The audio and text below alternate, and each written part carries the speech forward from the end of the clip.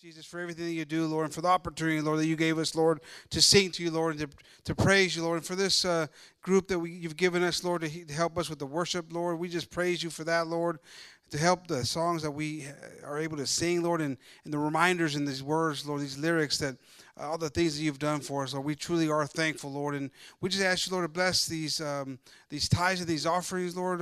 Also, too, Lord, your word, Jesus. We ask you to help us, Lord, to now receive it with the joy and understanding, Lord, that it's for us to now use to be able to grow from and to be able to have victory, Lord, and anything that comes our way, Jesus. We thank you for this, Lord. We ask this all in your precious and your holy name, Lord. Amen. Amen, hermanos. God bless you. I'm going to ask Brother Gabriel to come on up, and let's now give attention to his precious word. Amen. God bless you, hermanos. Amen. God bless everyone, brothers and sisters. Y'all may be seated. God bless the group this evening. As we find ourselves here inviting the Spirit in our praise and worship, kind of all know where we're at physically from the week that we've had. Usually, I got home for lunch today and my back was like hurting. I couldn't feel my left leg, and I had to get almost a tennis ball this size that we use for our puppy, the little one, tennis ball that size. And I had to put it in my back just to relieve some of the pressure. And like I said, we all are at a different, level here. But the point is that we're here with the King of Kings and the Lord of Lords. Amen. We're here believing that He knows all things and everything that we need, our prayers, our desires, everything. We believe that He is a good God. We believe that He's a just God. We believe that He's a God of mercy. We believe He's a righteous God, a God of grace. And I believe, brothers and sisters, that no matter how we came today, if we commit ourselves to not leave the way we came and to take something with us, take something of hope, take a new approach to our faith, a new desire. Don't wait till it's broken till you try to figure out how to fix it. Don't wait until you assume something's wrong and it becomes wrong to try to fix it. We have examples in the Bible. We have situations in the Bible that we've experienced as a church too through the Bible. And the Word of God has taught us a lot of things. And I started thinking about today's message and titled it, When It Doesn't Belong to You. How many as a parent has ever had to say that? That doesn't belong to you, to your kids, amen? Amen. I think all of us have done that. Well, that doesn't belong to you. No wonder they're getting mad. Sometimes we don't think about it in the practical, spiritual ways that the Word of God talks to us. Another way of looking at it is when the ownership doesn't belong to you. Something doesn't belong to you that you physically own. We are very passionate people. How many of us believe we're passionate people? We got a lot of fans going out there. God bless all the heat flashes going on. I can feel the air coming this way, so keep it up. You're getting these new boards that we put in. It's hitting me back, so God bless y'all. But we're very passionate. I want you to look at a couple of things. There's been people that have joined the army based off of something that happened or they seen. You see the Twin Towers, and you see people in droves, young people, single people, joining the army because they wanted to fight for what was right, for the freedoms of the U.S. Very passionate. Can you imagine that? That's heroic. That's something to be proud of for people that fight for our liberties and our freedoms, but very passionate to make a decision that way. I've put myself in situations where I think I shared this story. I was in Europe, and I was watching TV one night, and the TV is a little different in Europe. The news is a little different. They'll show blood gushing out. They'll show a child's face completely melted away because of bombs that people were dropping. And I was watching the newscast and watching what they were doing in Syria to the children in the schoolyards when they were dropping these chemical weapons. How disgusting it was that they would do that to children and to people too. I remember thinking about leaving my family that night and just going and joining some of these militias in Syria. I was so angry. I was thinking about my kids and what was happening there. And people had given up their careers to go be nurses in helping people underground. I remember that night I'm watching that. I'm just disgusted. How can somebody do that for no reason? And deliberately dropping them on schools knowing that kids were there and that they would have victims. But I've also, heard people talk about moments, and one that comes to mind is you see, and you've seen probably before, a story of an elderly person being robbed and beaten and left there and taken in a city. And you hear that and you're just so angry. How could somebody do this? Because we're passionate people.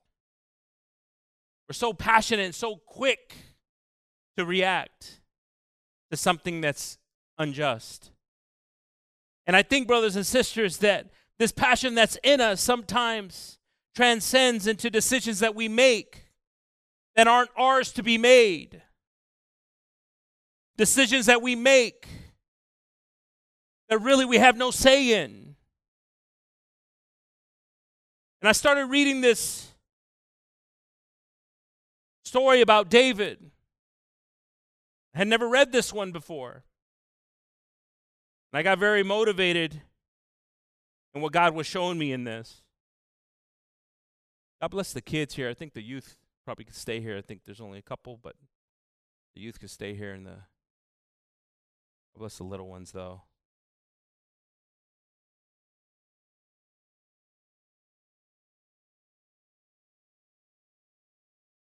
But why do we doubt God's plans? Why do we doubt what He has planned for us? Why do we doubt it? Have you found yourself at any time in your life doubting God's plans? Have you found yourself doubting the circumstance you're in as being part of God's plan? We find ourselves forgetting Jeremiah 29:11, the promise that God gave us. I'm going to ask Brother Anthony to put that up. Jeremiah 29:11. For I know the thoughts that I think toward you. We've read this, a lot of times here. For I know the thoughts I think toward you, saith Gabriel Romero. That had no value. I'd be like, you ain't got no skin in the game, Gabriel. But it says, for I know the thoughts I have toward you, saith the Lord. Thoughts of peace and not of evil, to give you an expected end. We see that God has a plan for us. And yet, the pain and the suffering and the struggle and everything that comes with life makes us begin to doubt God has a plan for us. Oh God, oh so long have I suffered. How could this be your plan for me? We've had messages here, brothers and sisters, where we've talked about being in struggles, questioning the struggles, and not seeing God's plan. You see, David was a young man that didn't know God's plan, but he trusted in God. And the problem is that David grew up. David grew up. He stopped being young. And some would say naive. But we would go to what Jesus said, let the children come to me. For that is a kingdom. Those that just fall backwards, knowing that somebody will catch them. And David started confusing himself with his own strength and his own abilities. And it was a very dangerous place to be in when you start to think it's you that's doing it. When you start to think that you can do this alone, that you have gotten up to here on your own, and we don't trust in God's plan. But we're passionate people. And our passion sometimes, man, you can't even look a certain way at my family, and I'm gonna come at me. Because we're passionate. And our reaction sometimes is in that. And we see here, we don't trust in God's plan and what He's doing in us. Sometimes our passion confuses God's plan. Amen? Praise the Lord. You can put up the next verse, brother. My copy printed, sorry. Deuteronomy 6:6 says, and these words which I command thee this day shall be in thine heart. How many of us want God's words to be in our heart when we trust in Him? You shall teach them diligently unto your children, and shalt talk of them when thou sittest in thy house, and when thou walkest by the way, and when thou liest down, and when thou risest up. Brothers and sisters, these words, some of these words we've heard before, we've read before, and yet we don't practice. And our kids are growing up. Our kids are starting to find their own ways of finding their strength. And we've got to testify to them on how God has the final say in things. How God has the plan in our lives.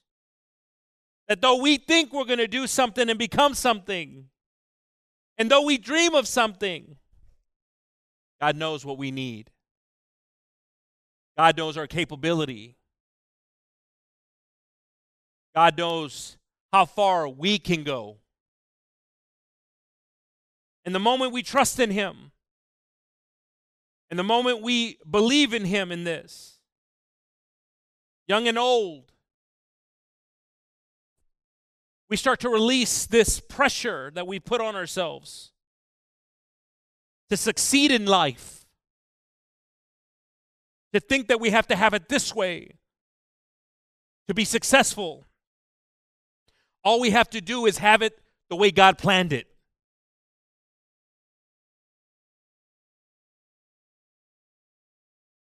That's all we have to have it. That's when you've succeeded. You see, you can read a book, you can write a book, you can go to a seminar, You can talk to successful people, and it doesn't matter what they tell you if it's not your plan. God has a plan for us. When we seek it with all our heart, He reveals it to us. Let it not be too late till we recognize that it was His plan. Let's look at where we're at and rejoice. Amen. Proverbs 22:6. Train up a child in the way he should go. So we see this, and we've read this before, but we miss it sometimes because it's usually on Father's Day, and all the fathers are happy, and the parents are happy on Mother's Day that we're reading this one. But right here it says to train up a child in the way that they should what? So there's two words there that I want to emphasize on: way and go. We know what the Word of God says is the way to go. We know that there's only one way. But yet sometimes in our frustrations and humanity in the way it is, we begin to show a different mindset to our family. If there's struggles, if there's pain there, we get to show a different way that we go. And that confusion starts with our children when we're not going to what we were trained to go to, which is God. This is where prayer and leaving it at the prayer, and our child sees us still very nervous and struggling, then that question begins to be given. You've trained me to go to someone. You've told me, you've put me to sleep with the stories of who to go to. And yet I see you right now in this struggle not going. There's so much relevance to training them and raising them the way to go. And brothers and sisters, we find ourselves in this struggle as we learn. And God is merciful. Because we failed in this. If you're over here thinking that you haven't failed in this, then you're failing the most at this. Because we've all failed in this. And for us, our prayer, our desire has to be that example in our houses. Amen? And it says, when he is old, he will not depart from it. Some of us find ourselves reaching that old state. And sometimes, as we mentioned on a prayer service one, finding ourselves feeling we're departing it, getting cold. Have we recognized the way to go? And that he is the only way. Proverbs 13:24. He that spareth the rod hateth his son. I don't understand that. That's a pretty strong term. You don't punish. The rod is very non-politically correct these days. They'd be calling upon somebody if we use that term. But we see here, he that spareth his rod hateth his son, but he that loveth him chasteneth him betimes. Now, brothers and sisters, let me ask you a question. How many of us have been punished by God? Oh, come on now. That's just a couple of little gatos here, right?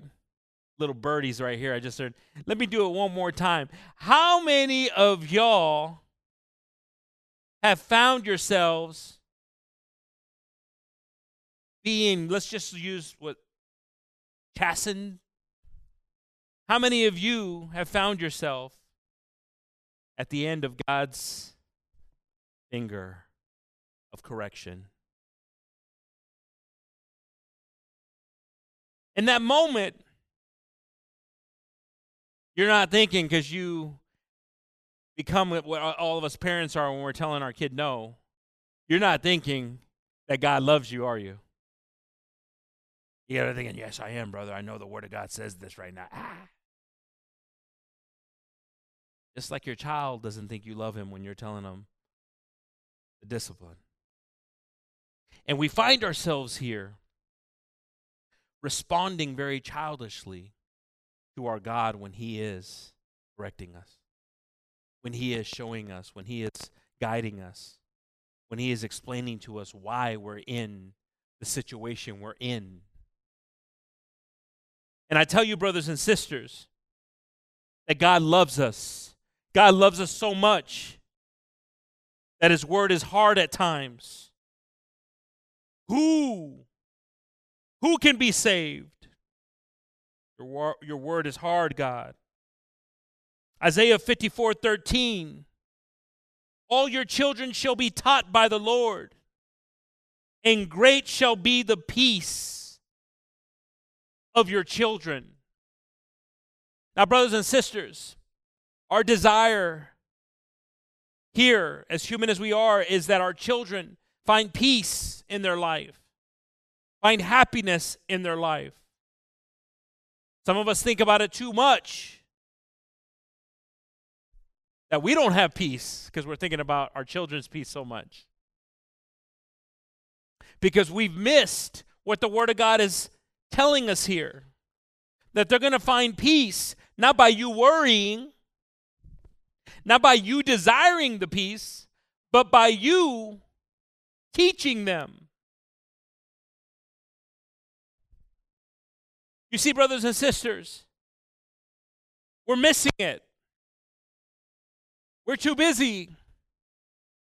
We're too frustrated in correcting their path. And sometimes it's God's wisdom that He can give us as we leave a trail of our path for them to follow. You see, our children cannot see the hypocrisy in us and find God. Our children and our family cannot see the hypocrisy in us and find God. I'm going to say it one more time, I think 3 times will probably hit a chord. Our children cannot see hypocrisy in us and find Him.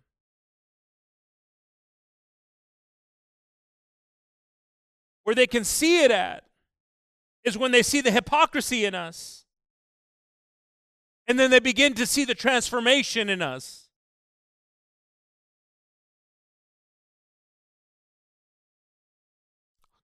First, we got to come to a moment in our lives where we identify the hypocrisy.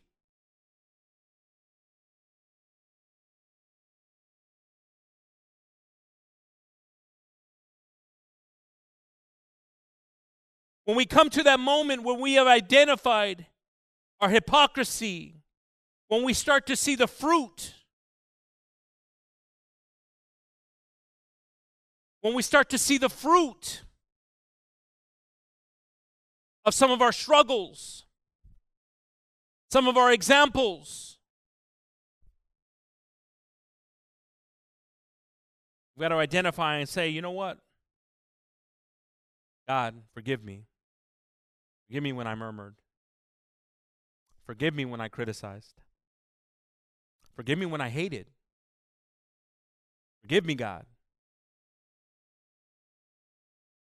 Forgive me when my kids saw things that they shouldn't have seen in me because they stopped seeing you. I say this all the time. Say the number one reason for not believing in God is seeing believers that say they believe in God deny him daily.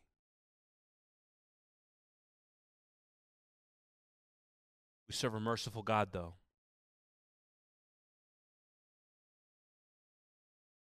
Proverbs 16:18.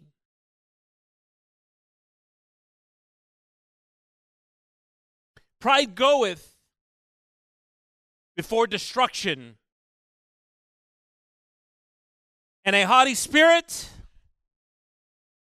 before a fall. If we struggle with identifying what's broken inside of us, if we struggle in seeing what's inside of us, destruction's around the corner. It's the moments that when we start to see what God needs us to see in us, that we begin to follow his plan. And brothers and sisters, I tell you, it's not too late. It's never too late. We see in the Word of God, we see all ages being blessed by God, finding God's plan at different parts of their age. The key to this is understanding when God is showing you the obvious. And we find ourselves here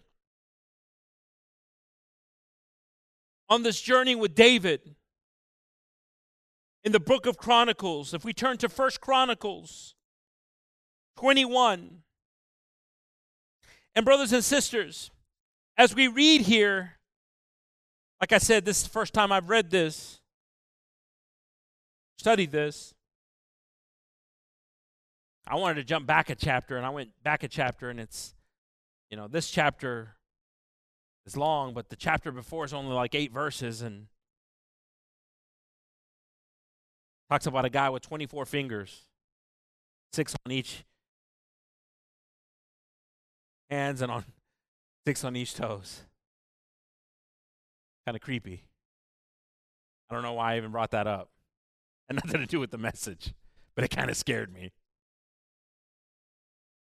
So I started reading this chapter right here, and I'm going to read it with y'all. This is the first time that Satan is defined as Satan. Remember, this book is before Job. And we read here that now David has the attention of the ultimate enemy here. So we start reading verse 1. And Satan stood up against Israel and provoked David to number Israel. Now this is very important, because you see, it says that Satan provoked David to number Israel. You see, David was at such a bad point where everything was coming at him, as you'll read in previous chapters, that David forgot something. David forgot that Israel wasn't his, and that it was God's people. You see, the devil got David so twisted, so wrapped up in David, the mighty David. David felt so overwhelmed that the devil put in him, count Israel. I want you to count them. And you see, in the book of Exodus, God defined that these people were not Moses's, they were God's people. And abolished what we call today a census. Does everybody know what a census is? When they ask you how many people are in your house? See, David didn't realize this because he was provoked. He was provoked by Satan. And we keep on reading in verse 2. And David said to Joab and to the rulers of the people, go number Israel from Beersheba even to Dan, and bring the number of them to me, that I may know it. And Joab answered, the Lord make his people 100 times so many more as they be. Now listen to that. And Joab answered, the Lord make his people 100 times so many more as they be. But my Lord King, are they not all my Lord's servants? So you see here, in this provocation, in this temptation from Satan, somebody's telling David, didn't matter if there was one. God's always made it more than what you needed. He's been with us. And I tell you, brothers and sisters, that there's times that we find ourselves and our faith is at the brink of denying God, that we've got to look for the signs. We got to look for the signs. There's usually going to be a sign of reason, a voice of reason, when we're feeling provoked, when we're feeling dismayed. We're just knowing something's not going right. I shouldn't be feeling this way. I shouldn't have this hate. I shouldn't have this fear. I shouldn't have this. I shouldn't have that. The one thing we should have is an awareness that God is going to speak to us. And we keep on reading. Why then doth my Lord require this thing? Why will he be a cause of trespass to Israel? Listen to that, brothers and sisters. It's bad enough when David, a friend of God, doesn't realize that he's going to disobey God by doing this. It's bad enough when David doesn't realize this. But it's even worse when somebody tells you this. Why are you going to do this, David? First of all, they ain't your people. Anytime that you've ever worried about any of this stuff right here, why are you allowing the devil to get you to this point? Every time you've needed something, God's given it to you. Why are you doing this that God is going to prove? Again, look for the voice of reason.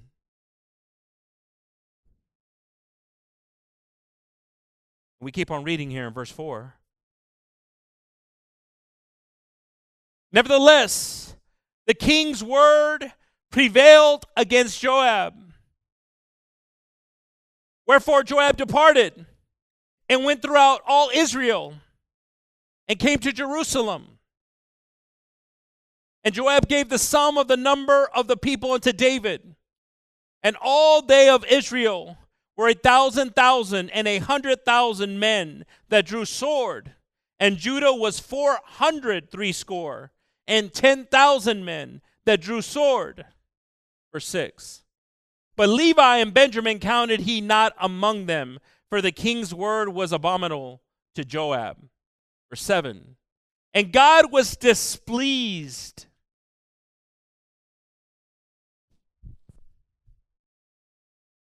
One of those situations we don't consider the consequences, even though everybody's telling us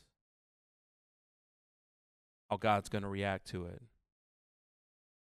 And we see right here after this had happened, and God was displeased with this thing. Therefore, he smote Israel. Why is it that Satan can push us? Why is it that Satan can push us to what God doesn't want to do to us, but he wins in this? You see, Satan's never going to tell you that God is with you. Satan's never going to tell you that God's not going to forsake you. Satan's never going to remind you how God showed up for you.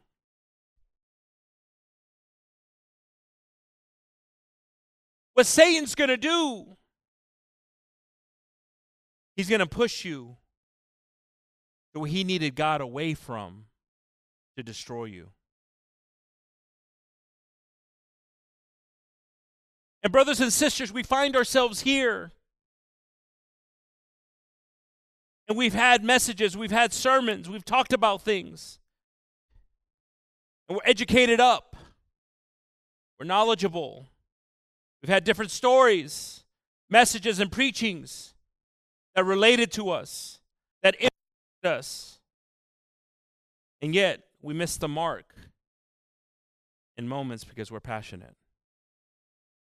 And you see, David was like, look, if I know the people, I'm a killer. I'm a general. I know what God called me for. He called me for war. I stood on top of Goliath and gave all the glory to God. And this battle that David was going through is a battle that's common to all of us.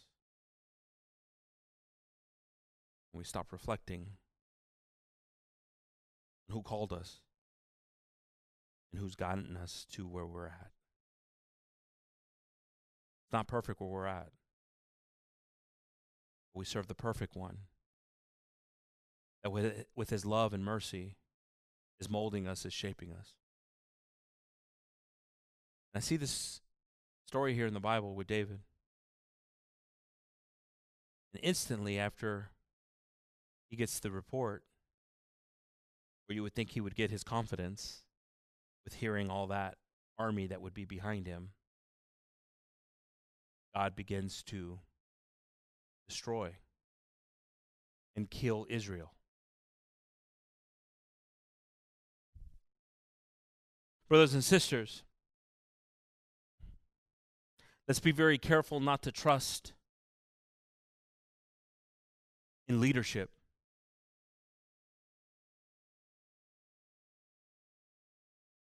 When we begin to put too much confidence in man, because we see an example here in David, King David.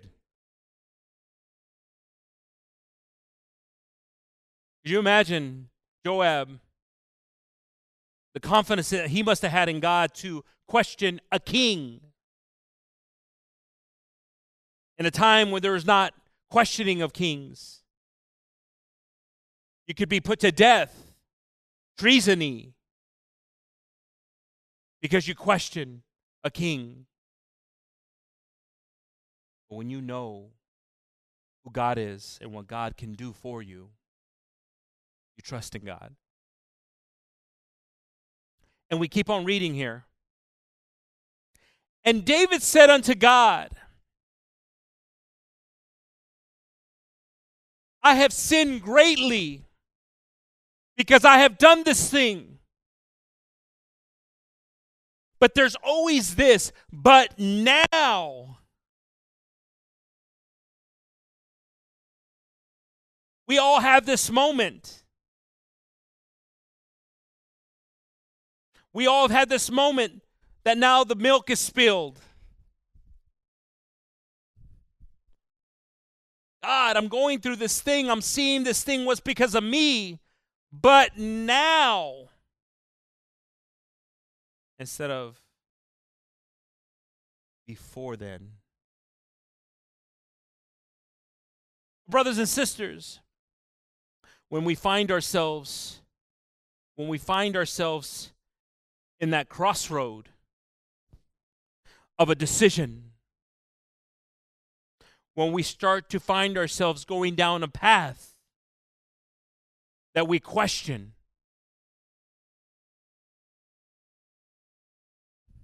Or we start to look back on why we've suffered.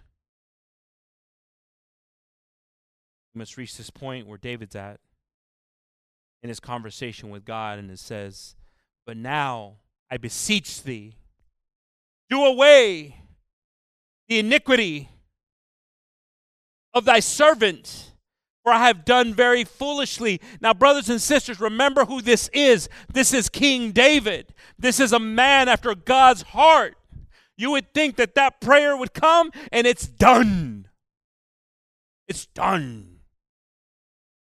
But David found himself in a place that was not normal to David, because now he's dealing with the God of love. He says, David, if I don't show you something here, if I don't show you what it is to be on the opposite side of me, then do I really love you? When we find ourselves at times, and I thought of experiences in my life where I was going through something that God was teaching me something, and nobody could carry this weight. Holding my child here, not knowing why. And I see my family around me, they couldn't do nothing for me. All they could do was pray for me. That's a lot. But they couldn't physically take something off of me. And I remember God in the hospital there with my wife, asking what's going on here. What are you showing me? What are you doing in me? Everybody was brokenhearted and praying. The church was praying. I remember brothers and sisters telling me. But I found myself in this moment where all I could do is be in front of God. And I remember just little things. I mean, brothers and sisters, if you just knew things that we went through, there was a, and I don't know if my wife remembers it. God bless her. She had just had him, and she's going through everything, and she probably remembers these moments. But there was a moment, I don't know if she remembers it. They're giving her medication, and all of a sudden, it's on a machine, and this machine just goes, shh, and you hear the person panic. They're like, oh. And, oh man, Jesus had just started working in her life. She about to. I'm over here like thinking, God had been working in my life a long time in my mindset with things that we had been through. And I see the situation that I'm like, I'm about to say, what's going on here? What do you mean, uh-oh? They're going to get other nurses to find out if that was bad, because it was a timer that this medication was just going to slowly, and all of a sudden it went. We've already been through a night of them doing a spinal tap on a 2-week-old.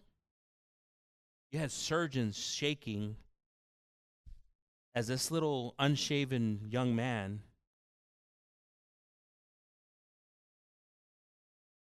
is holding my fingers, and the guy's shaking, the surgeon's shaking, because this is the smallest child that he's ever had to do this, to see if there was bacteria from a rupture that he had.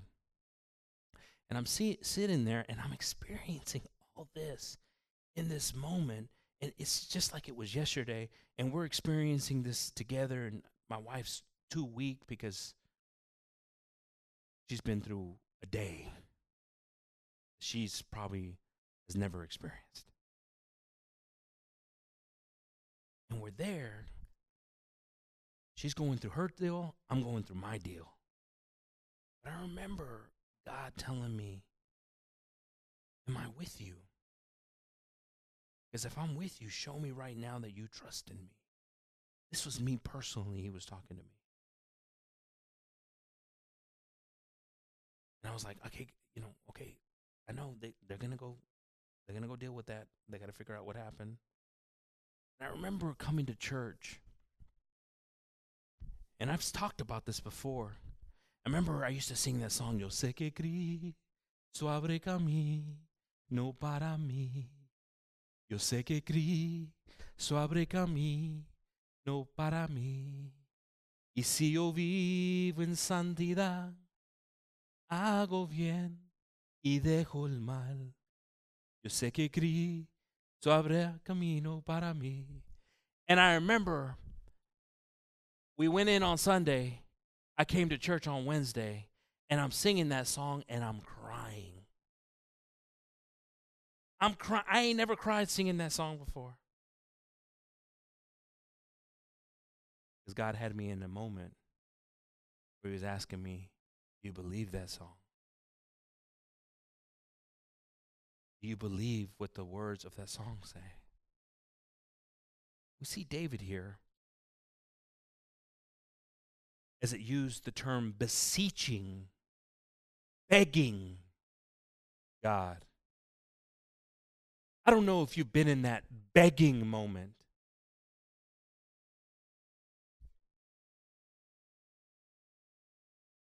I don't know if you've been in that situation yet. I don't know if you understand what that situation is yet. But David found himself after the title of king in that situation, saying, God, he didn't say, God, I didn't know,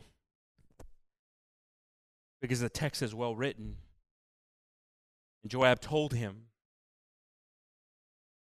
he said, God, I beg you to forgive me, because I shouldn't have done what I knew I shouldn't have done. And we keep on reading here. I have sinned greatly because I have done this thing, but now I beseech thee, do away the iniquity of thy servant, for I have done this very, very foolishly. Verse 9. And the Lord spoke unto David.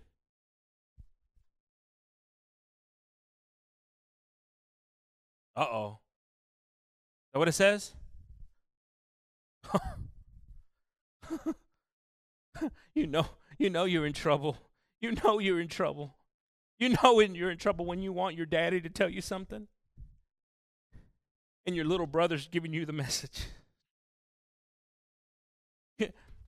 You know you're in trouble. Tell me, am I right? I don't want to even talk to you right now. Respond to you. You in trouble. Jesus. And the Lord spoke unto Gad, David's seer, and saying, verse 10, go and tell David, saying, thus saith the Lord, I offer thee 3 things. Oh, man. This is more and more sounding like a parent's response. I offer thee 3 things to choose. Choose thee one of them, that I may do it unto you. A, B, or C. Some cases we enjoy, we would not enjoy it, but we would like something that's drawn out. But when we see what these things are, there was none of them that was better than the other. And we read verse 11. So Gad came to David and said unto him, thus saith the Lord, choose thee. Verse 12.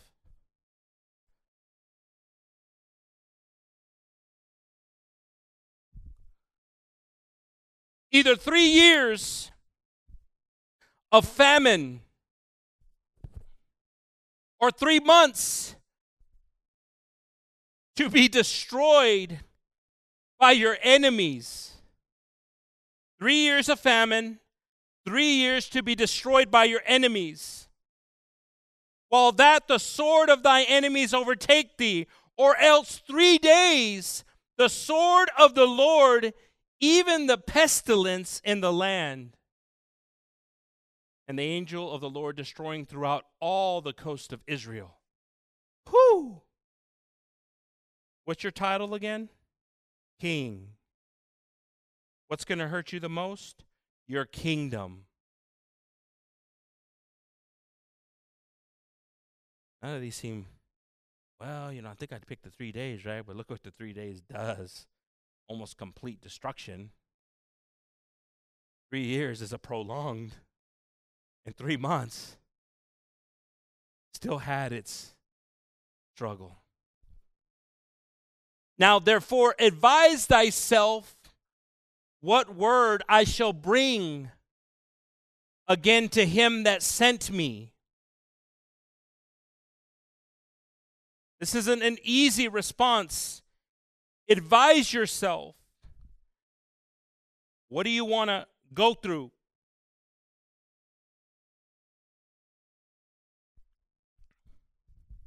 Brothers and sisters, we've made Jesus too easy today. We've made him too flexible today. We've made him to where we've shaped him instead of him shaping us today. But what we see here is righteousness. Because we see a God not being moved. Not saying, oh, I get it. It's somebody that was a king. That should have known better. And the fear comes over us, and this is why it's quiet in here. I know that's the only reason. It's not because it's relatable. It's quiet because it's fear. Because we know that this God, being as great as he is a terrible God. A mighty God. It's a God that doesn't give you small consequences. They're life-changing consequences. And we see here David responding. The next verse. And David said to God, I am in a great strait.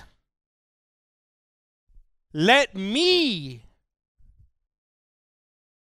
fall. Let me be the one to take this. Seems honorable, doesn't it? Let me be the one. I deserve this more than my people. But you see, it was more than that. Let me fall now into the hand of the Lord, for very great are his mercies, but let me not fall into the hand of man. So the Lord sent pestilence upon Israel, and there fell in Israel 70,000 men.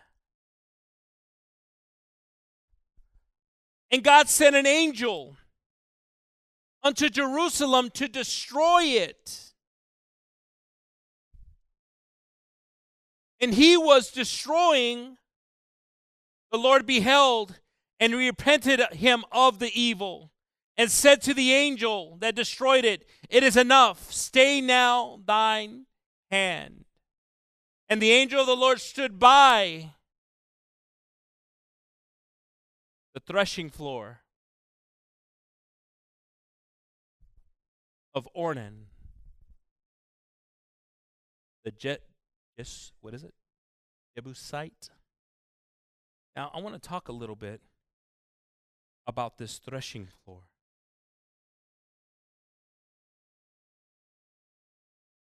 So the Lord sends a pestilence against Israel. 70,000 men die. And the angel that destroys Jerusalem stands at the threshing floor of Ornan. The threshing floor is something that's used today. It's a flat piece of surface that farmers get the wheat and pound. You might remember Ruth, story of Ruth. She went up and picked up what was not. Talks about her being at the threshing floor. And to this day, in parts of the world, they hit the wheat against it, and the wheat falls out. And it's able to be separated. And it's an interesting place where God puts his angel. Because we see David at a point where God is sifting. Do you remember that term? Peter, the devil has asked to sift you. And I'm praying for you. So we see this part that started at the very beginning with Satan provoking David to fear, to make a decision that at the end was going to deny him trusting in God, that would then bring God's wrath on David. And so this angel is there on the threshing floor, a place where the wheat is separated. And we keep on reading.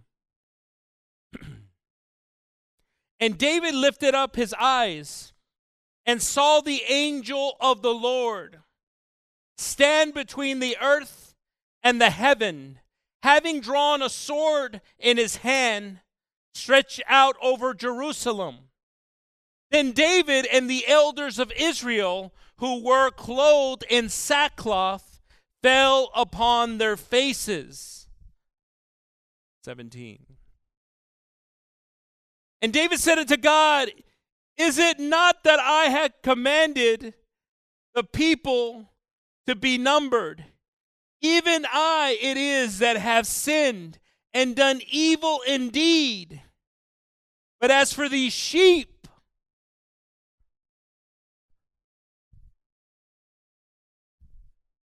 as for the 70,000, it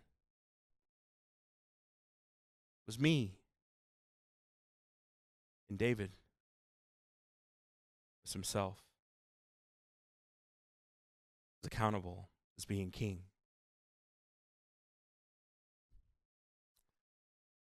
What have they done? Let thy hand, I pray thee, O Lord my God, be on me. Now, I don't know where you're at in your life. I don't know what you've been through up to today. I've heard your testimonies.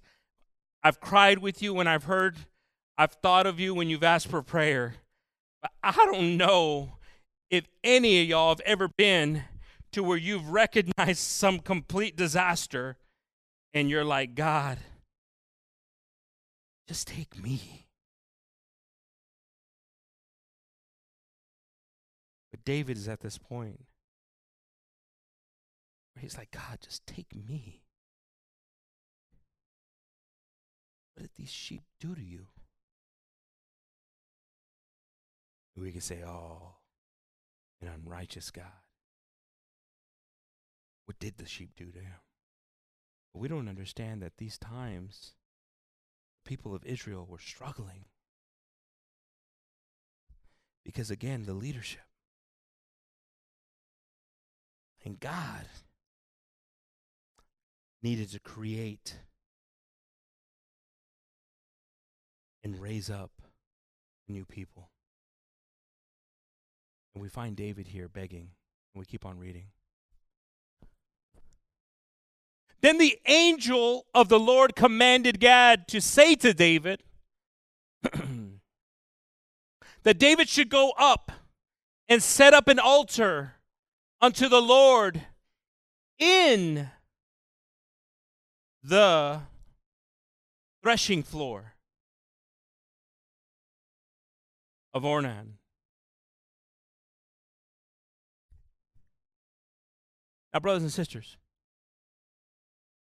I want to take you to a place in your life where you went through something that was difficult, that was almost unbearable. I want to take you to a place in your life, in your walk with Christ, not in your walk without Christ. I want to take you in a path, because some of you might say, I can't think of that yet. God bless you. Some of y'all can say, I can go right to it. I have multiple ones. I just told you one of them.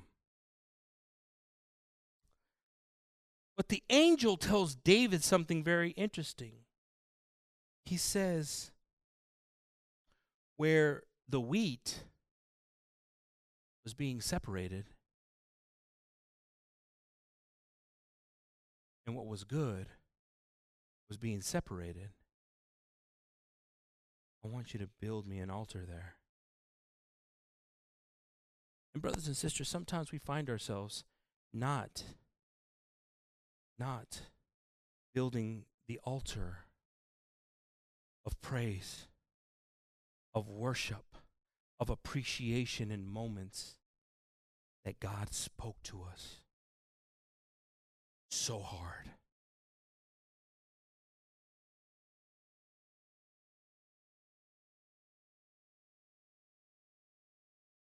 And when I find myself in these moments, and we have them, and you have them, they're there for you.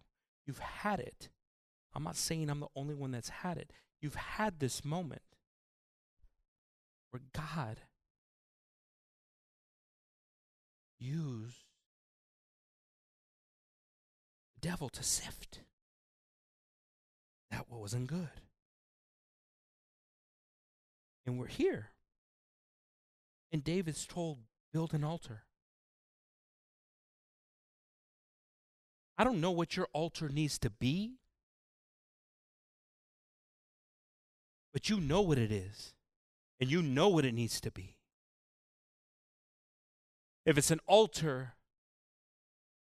of praise and recognizing God for being so good, and the sacrifices that you bring there are those of remembering how good He's been and how merciful He was and how forgiving and loving He is. And that's the altar that's built.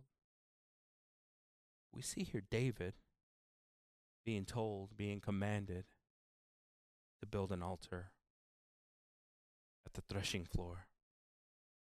And we keep on reading. And David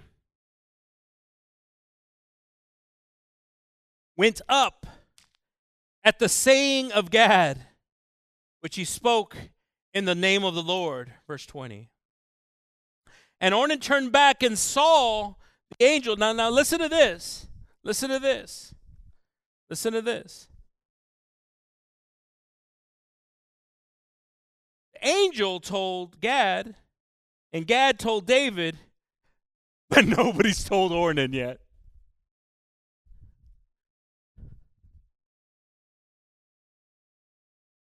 Remember, that's his property. So Ornan turned back and saw the angel. And Ornan's 4 sons with him, they hid themselves. It's a normal farmer. That's his threshing floor. They're just simple people. Oh, Ornan's a simple person. And so they see this and they hide themselves. Ain't never seen this in the farm. Now, Ornan was threshing wheat. You got David over here struggling with what he did. You got Ornan over here providing for his family, doing his job. I'm a wheat farmer. This is what we do with the wheat. Verse 21. And as David came to Ornan, Ornan looked and saw David and went out of the threshing floor. He went out of the circle. He went out of the place that he was sifting the wheat. And bowed himself to David with his face to the ground. So go back a couple of verses, please. 20, I'm sorry. And Ornan turned his back and saw the angel, and his 4 sons with him hid themselves. So Ornan found himself working. He was threshing the wheat when he saw this angel. The problem, brothers and sisters, is that sometimes we've experienced a moment in our life when we're doing what we need to be doing. We're doing our job faithfully. And we've been exposed, or we've seen and experienced the wrath of God, like Ornan did. You see, Ornan was doing what he was called to do, what God's plan was for him. All these years struggling, calloused, working,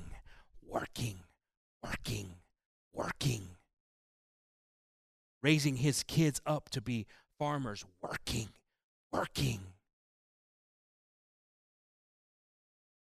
David comes and sees Ornan. Ornan falls on his face. And now we see the conversation between Ornan and David.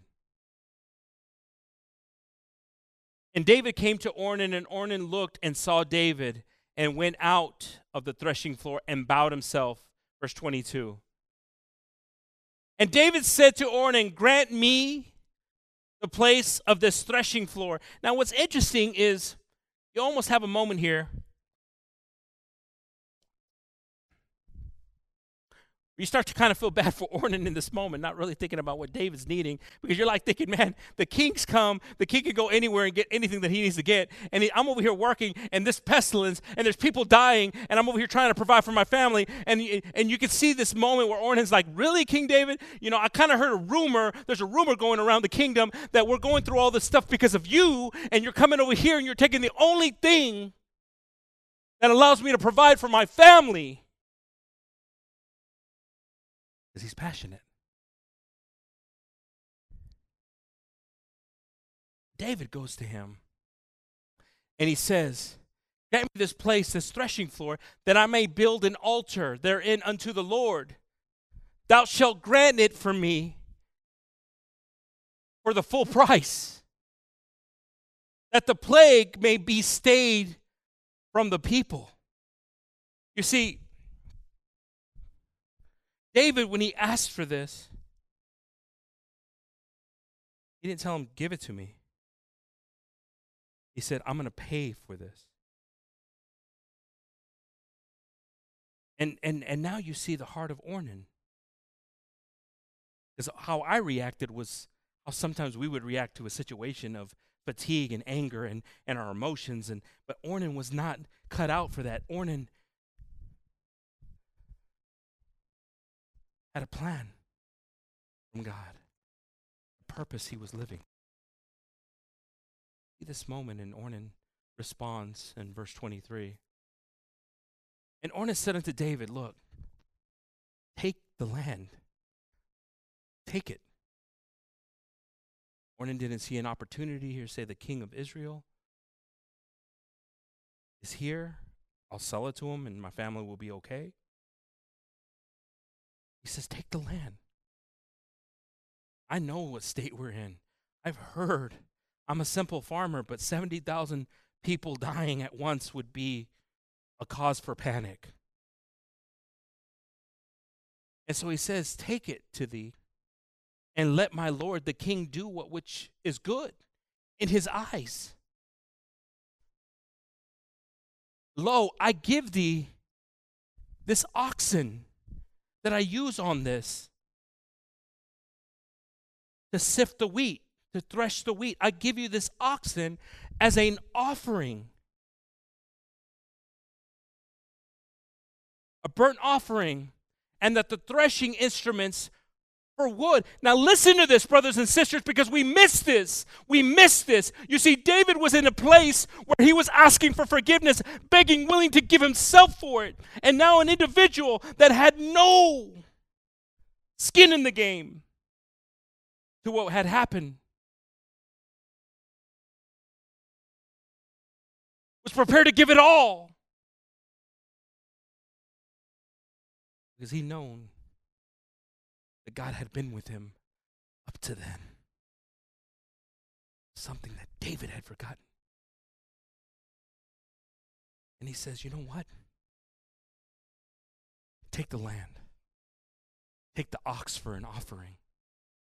Take all my tools for the wood. Take it all. We keep on reading here.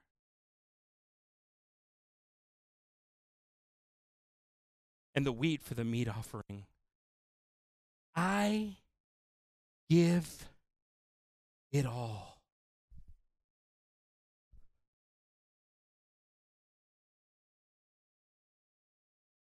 I don't think it was David being obedient that got this plague. I think it was Ornan. Not doubting where he was at with God. You see, brothers and sisters, you have David here at a moment begging for God's forgiveness. And you have Ornan willing to step out of his comfort zone. What a comfort zone too, right? To be in what I'm doing. Because see, where you start to see Ornan's heart is when you hear David say, give me this land, I'll pay you. Humanity didn't take over Ornan thinking, ooh, king wants real estate? Price goes up. No. He heard words that convinced him in his decision. The Lord has required this. I'm not sure where we're at. If we're in the David side or if we're on the Ornan side. But where do you find yourself in this balance?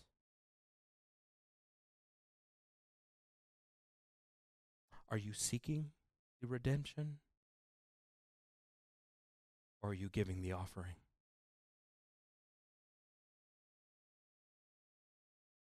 We keep on reading here.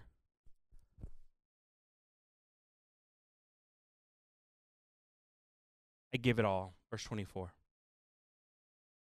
And King David, man, I mean, I gotta imagine I'm hearing this right here. And King David's like, man, I remember when I was a little shepherd boy.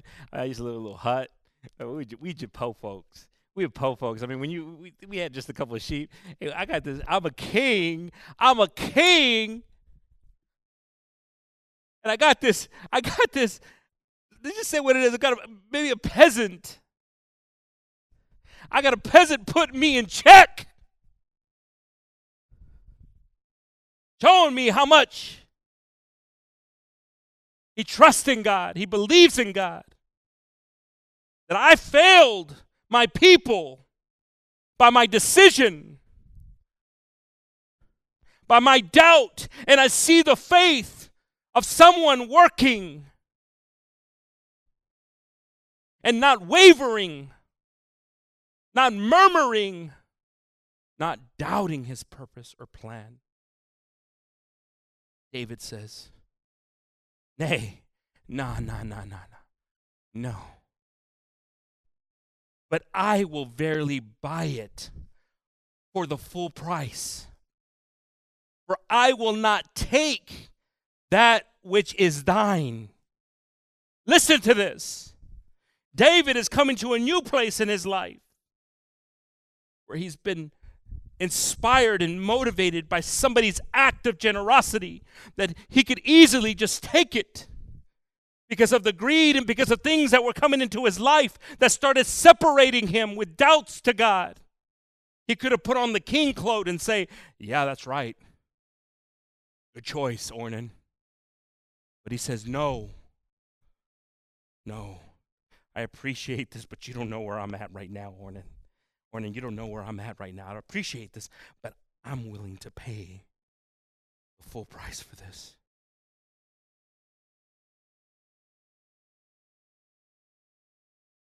For I will not take that which is thine for the Lord, nor offer burnt offerings without cost. You see, brothers and sisters, we forget that there's a cost. It's not a verbal, it's not a voice of commitment, it's a cost. It's got to hurt.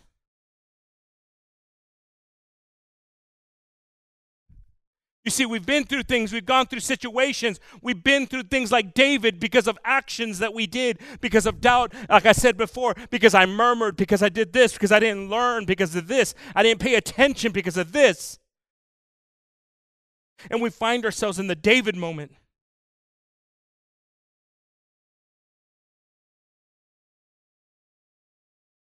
And when we've seen these examples and we've heard these testimonies,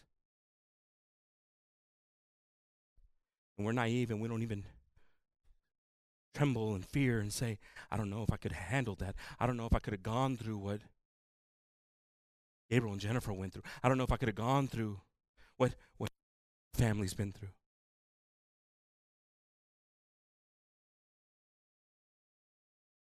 Brother John's been through. Sister Letty.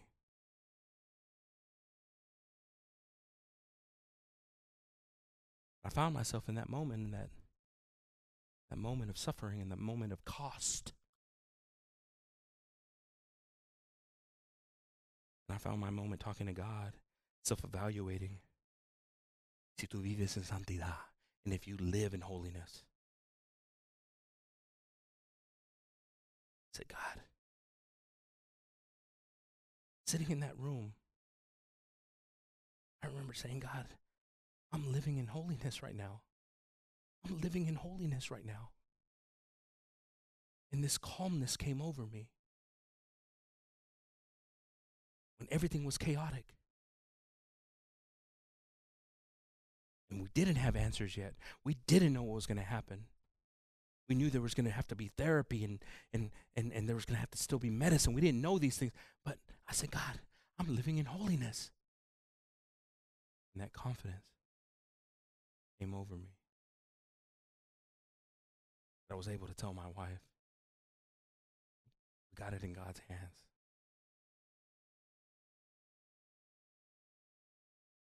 As we went through things, struggles and pains.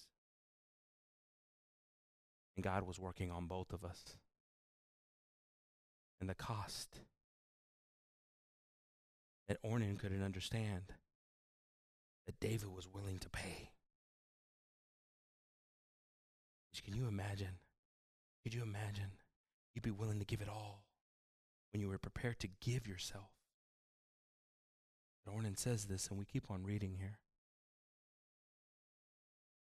King David said to Ornan, "Nay, but I will verily buy it for full price. For I will not take that which is yours for the Lord, nor offer burnt offerings without a cost." Now listen, brothers and sisters, we come here and we think we're offering something. We ain't got no cost. You ain't even identifying what the cost is. When we identify the cost, the offering becomes more valuable. Right now, God, I don't feel like praising because I feel like I'm alone. That's your cost. Right now, God, I don't feel like this because I feel this, but I'm going to do it. That's your cost. Right now, God, I have this going against me, but I'm going to still trust in you. That's the cost. And we see here on verse 25. So David gave to Ornan for the place 600 shekels of gold by weight. Now, brothers and sisters, seems like David got a steal for the thing, right? If we just take that today's currency, you know how much that is? Anybody? 1 million. Good guess. You went over. $600,000.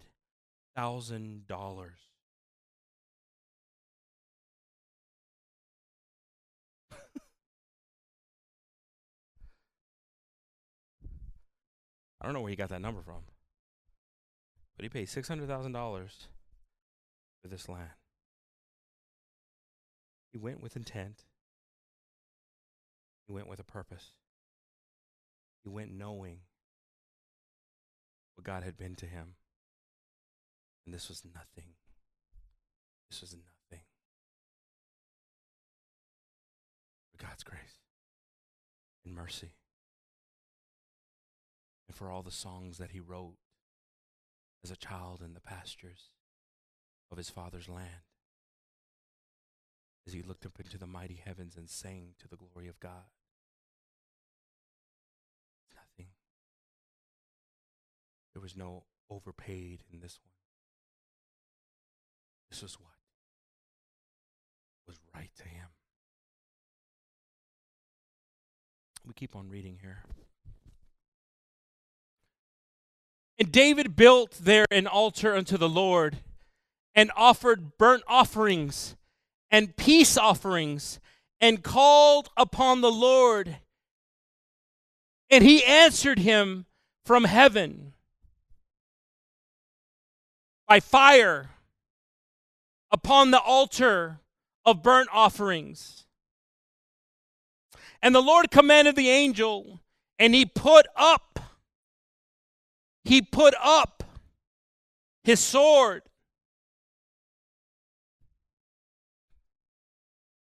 Verse 28. At that time when David saw that the Lord had answered him in the threshing floor of Ornan, the Jebusite, then he sacrificed there. For the tabernacle of the Lord which Moses made in the wilderness, and the altar of the burnt offerings were at the season in the high place at Gibeon.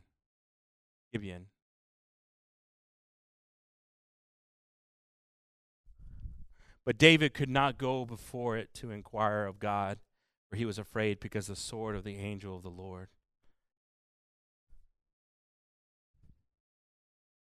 So, brothers and sisters, we see here David has gone through so much. A lot of us can relate to David, but we might not be so compassionate to David and for what he's gone through, because we know the consequences.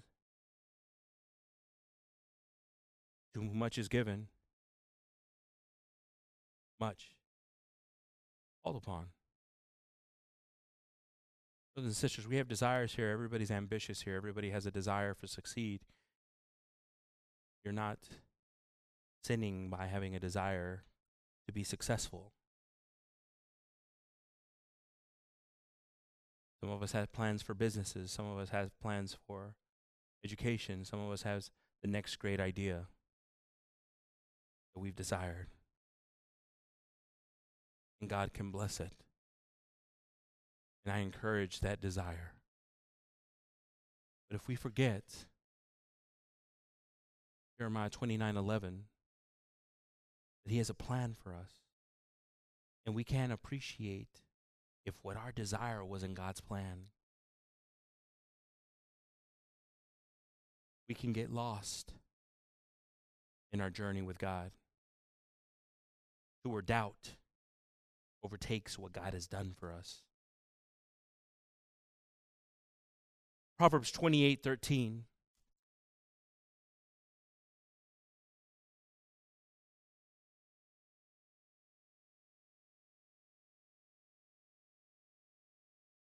He that covereth his sins shall not prosper, but whoso confesseth and forsaketh them shall have mercy.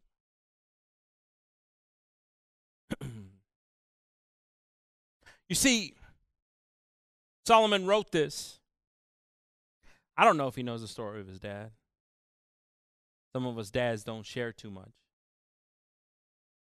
I don't know if he sat with Solomon one day and said, Solomon, let me tell you a story about the threshing floor. Let me tell you a story where the wheat met the rock. Let me tell you a story. Let me tell you something that I hope you'll be smarter than what I was in hearing God's voice and trusting in our God. But we see Solomon here saying that if David would have just sat back, said, this is what I asked for, it's got to just happen, and not try to make it right and cover it up,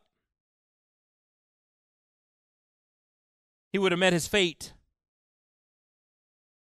David wanted to make it right and was prepared to do anything to make it right. Now, some of us tonight might not be in a situation where 70,000 are going to fall by your side. Some of us are in a situation where a family's being torn apart.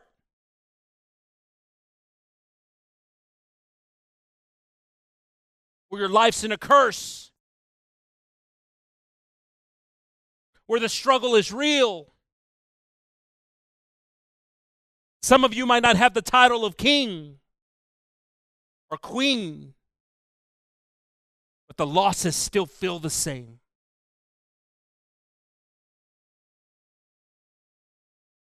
And I ask you, when you recognize what this is, and you recognize what's been hidden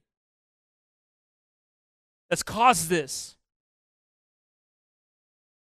and you confess, I beseech you, God. I beseech you, God, after these 70,000 have fallen, take me. And God might speak to you about your altar. What is your altar? What does your altar need to be? If we turn to Colossians 3:13, I'm going to ask the group to pass on up.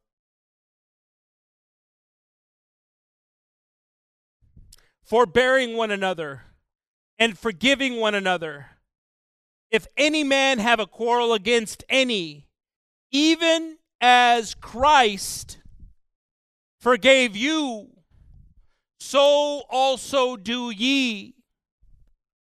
Brothers and sisters, I do not know what you're holding in your heart. I do not know what you might not have forgiven yet. I do not know what pain is there, what suffering is there. But I know one thing, that we're in a place where Christ has promised to take it from you, to remove this burden, this weight from you.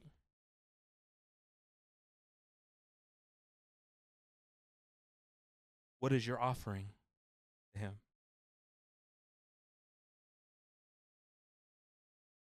Forgiveness seems a good place to start at. The change seems a good place to start at. Our desire is to be loved by him. To be loved by him, we must recognize his love for us. We lose ourselves, brothers and sisters, with our passion and our reaction and our desire to do something, when it's as simple as following his word and trusting in him. Why don't we all stand up, brothers and sisters? Our God is a merciful God, a loving God, a God that's great. I'm going to ask the group here to give us an opportunity for us to raise our hands.